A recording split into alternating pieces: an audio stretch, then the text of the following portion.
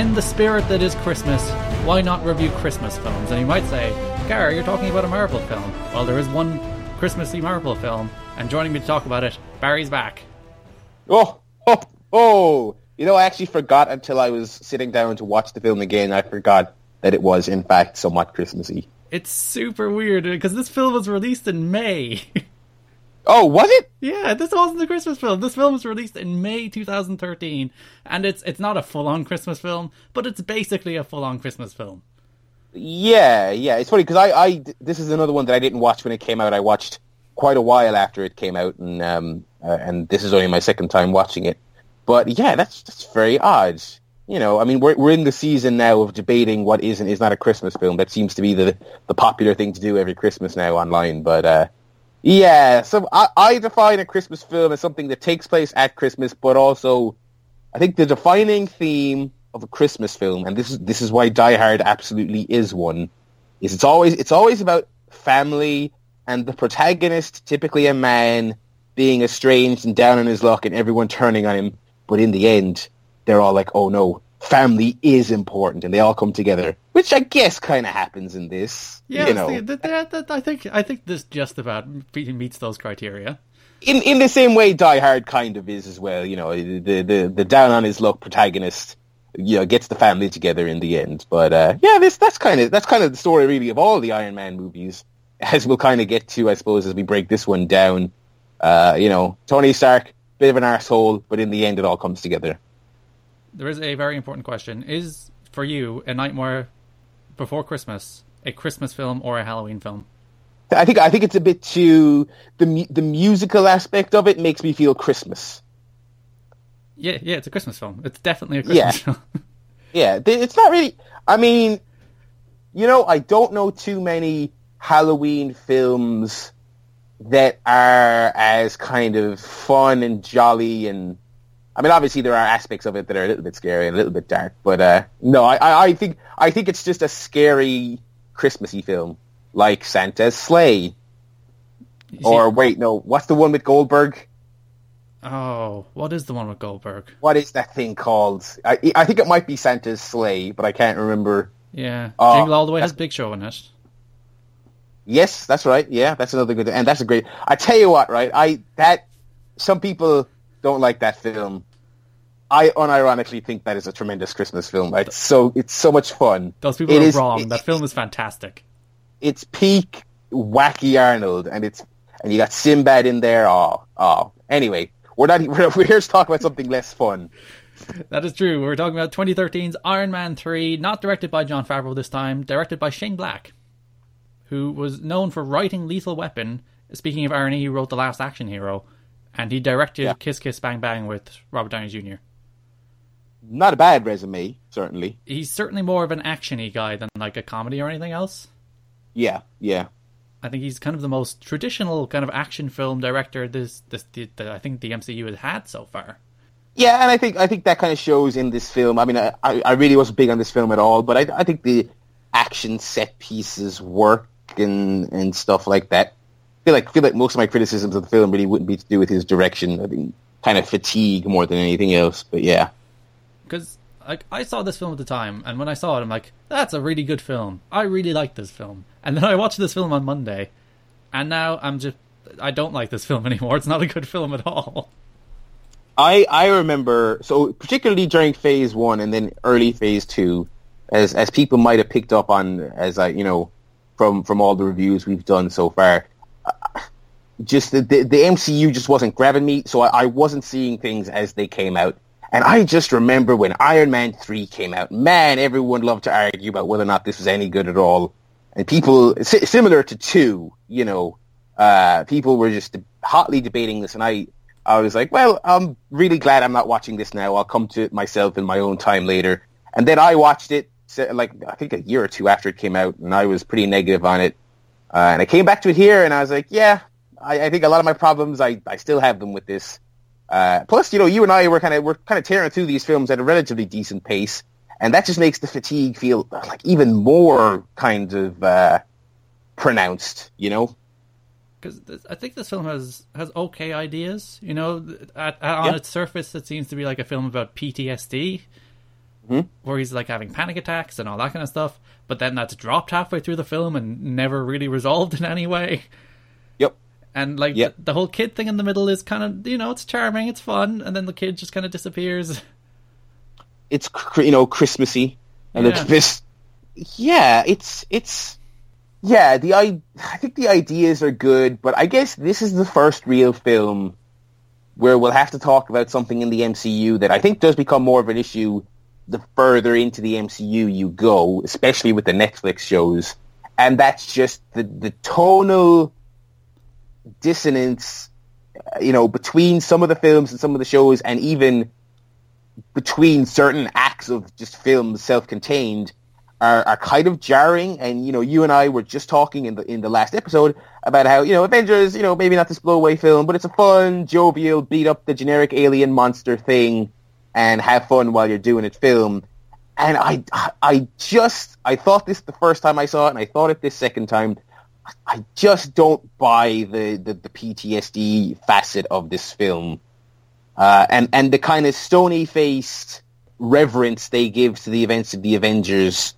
They feel very inorganic to me, I guess is maybe the word. Even though I do respect the idea they were going for and the change of pace. And as bizarre as it is to say, I feel like, dare I say, even like DCU maybe could have pulled this off a little better. For as flawed as all their stuff is, they are at least a dark and miserable, downtrodden universe. You would understand why Superman would have post-traumatic stress disorder after murdering millions of people in Man of Steel. Yeah, or I'm imagining in the Batman, whenever that comes out, that there'll probably be a great deal. Oh, well, I guess Justice League's first. I guess Batman will be like forlorn and maybe blame himself for Superman, and it'll work in that film in some capacity if that film works at all, which I doubt it will. That's another podcast. Yeah, it's just I like the idea, but it just didn't wash for me, and I like Robert Downey Jr. an awful lot in these films, but I didn't like his anxious, depressed Tony Stark. I just didn't really like it. No. And by the way, that kid played by Ty Simpkins. Yeah. This film made $1.2 billion, and Jurassic World made $1.6 billion. So that kid, and he was in Jurassic World too, that kid can pick him. He sure can. Big box office star, I've actually done a bit of research. Films, including, he was in Insidious as well. So in films he starred in, have grossed more money than the whole careers of Will Smith, Orlando Bloom, damn. Matt Damon, Nicolas Cage, Brad Pitt, and Dwayne Johnson. Jeez. This kid is a star. Is he the kid from Insidious? Like, there's the main kid? Yep. Damn. Now that's a draw right there. Take that, Dwayne Johnson. This kid is, Dwayne Johnson, you and your Scorpion Kings and your acting careers. You got nothing on Ty Simpkins. Nope. That middle bit of the film, though, it does feel the most Christmassy. It's just like, oh, look at Iron Man mocking this kid. Oh, isn't it fun? Family. Oh, no, he's basically the father figure now. Yeah. It was like, centering around the whole anxiety, PTSD thing. Tony Stark had to hit rock bottom, and then they, have this kind of human redemption story, and they use a child to leverage that. And, good kid, as kid actors go, not the worst, definitely.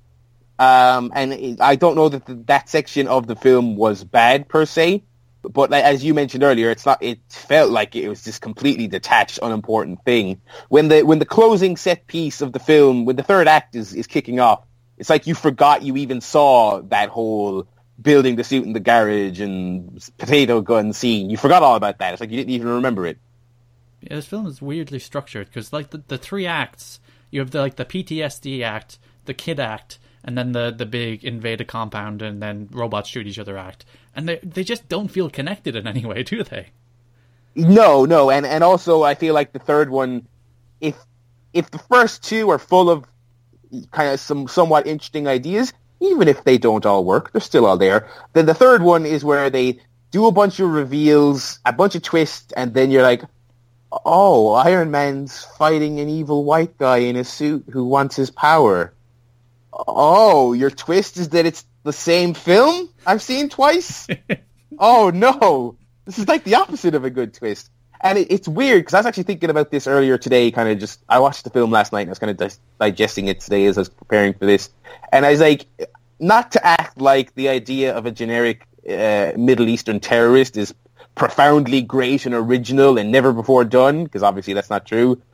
But the MCU exists in this weird space where that actually would have been the more interesting and creative direction to go in. Maybe put a bit more real life into the MCU, but then they bait and switched you, and it was actually this Marvel Cinematic Universe archetype antagonist. And oh man, I actually forgot about that. I remembered there was a twist. I remembered obviously the Mandarin was not the Mandarin per se. It was not what it appeared to be. But I forgot that just how by the numbers the actual villain was. And yeah, I really feel like I kind of checked out when I was watching it last night.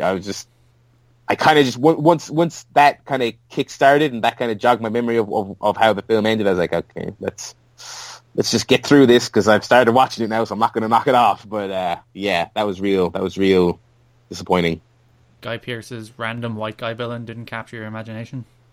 No. And it's funny, because I know there's plenty more to come in the ensuing films.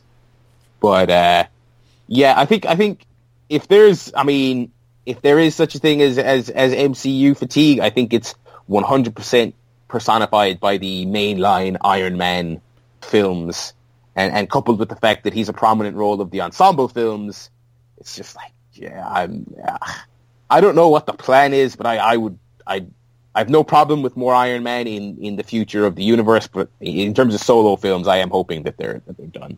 You see, that's interesting. Like, this film did make $1.2 billion. Oh, of course, yeah. So, like, if you're a studio, you should look and say, the Iron Man films are bank, let's make more of them. Mm-hmm. And they haven't. So I think they kind of recognize that, Iron Man by himself kind of doesn't work. Let's put him in other people's films where it kind of works a lot better, even though we're leaving probably billions of dollars on the table doing so. Yeah, I mean, for as much as they are business-minded and there's an awful lot of churn on the Disney Marvel side, I mean, we've said many times, it's churn, but it is quality-focused on some level. Even if they have their misfires, they're not. They do learn from their mistakes, and they're not just about churning out garbage and hoping, oh well, the name will draw, and that's commendable. It really is. So I do appreciate that. Yeah, I think. Plus, I mean, how many characters really need more than 3 films in a lifetime? I mean, you look at how long, in our lifetime, you and I mean, how many Batman films have there been? And think about, like, what's the ratio? Like 50-50? Like, in terms of good versus bad? Hey, Batman and Robin is a classic. Yeah. Well, you know what? Some people say it doesn't. I do think it has camp so bad it's good value. So I'll give it that much. But it's, I mean, that... forever not the worst thing ever, but Batman v Superman I really didn't like, and I'm one of those people who didn't really like Rises. But so the point being that these days it feels like every kind of every character they give it to a director, or they go with a trilogy, and then as soon as that's over, it's just immediate reboot. Like not give it 5-10 years off. No, straight away. Let's get the next Spider-Man out there, next director, next main actor. I kind of liked it somewhat quietly because he's still in films as a character, but I do appreciate that the Iron Man films, they had their run. The films are what they are, love them or hate them, and now as standalone films, they're just quietly kind of done. I think that's actually pretty cool. You know what I would have loved as a post-credits scene for this? If they revealed that Ben Kingsley's Mandarin was in fact actually the Mandarin all along. That would be pretty good, and it was all a ploy. That would have been, like, I went out of that film saying, why didn't they do it? It would have been so good. Yeah, well, yeah, but, I mean, what we got was what we got. I did enjoy his, I mean, that's part of what was disappointing about the reveal, was I did enjoy his vignettes, in the film, his little propaganda films. He's a great actor, and they were very, they were very engrossing. His fake villain was more engaging than the real villain. And I'll say this much, as bummed out as that twist made me, he wasn't bad as comic relief. He's a very good actor. He's a good actor, absolutely, and he was amusing in that capacity. I also find it weird that like Jon Favreau was in the other films, but he was basically in this film more than the other two, even though he didn't direct it. Yeah, well, he's not in the business of putting himself over. When he was at the helm, he didn't put himself front and center. I did appreciate his mullet, by the way. It was impressive. Although I did do a double take. I was like, wait a second, that would have been out of place even in 1999. But I think Tony Stark's douchebag facial hair that they gave him for 1999, thought that was pretty on point with a turn of the millennium playboy character. Basically makes him, he doesn't even have to say a word. It's just like, I don't like you. Yeah, absolutely. That is the perfect facial hair. And that scene did have Blue by Eiffel 65 going on, so which is, as the kids would say these days, a banger. A banger, and a classic at that. By the way, that scene at the start of the film had Sean Tobe, who was from Iron Man 1, in a little cameo. Oh, yes, he was the guy from the cave. Yes, Caveman. Yes, that was it. I was when I was watching the film back, I was like, is that him? And I was too lazy to check it up, but I assumed it was. Yeah. Yeah, that was a nice little cameo. And we had our Stan Lee cameo, which was him fawning over women at a beauty pageant. Yeah, he held up a little 10 card. Yeah, it's alright, I don't mind, like, when he's just, like, there, I don't like them. But when, there's a little bit of a gag behind him being there, it's like, I'm okay with this. Yeah. This is a joke. Yeah, I don't like this film, though. It's a very good central performance surrounded by a pretty crappy film. Yeah. A bunch of decent enough ideas not executed on well enough. Some real, as we mentioned, disconnects between the acts. The film doesn't really flow in any meaningful way, and yeah, as I said, I mean, we're deep in the jaded kind of boilerplate scripting of some of these Marvel films. So yeah, it's unfortunate. Although again, another small positive I think we've mentioned about some of these films.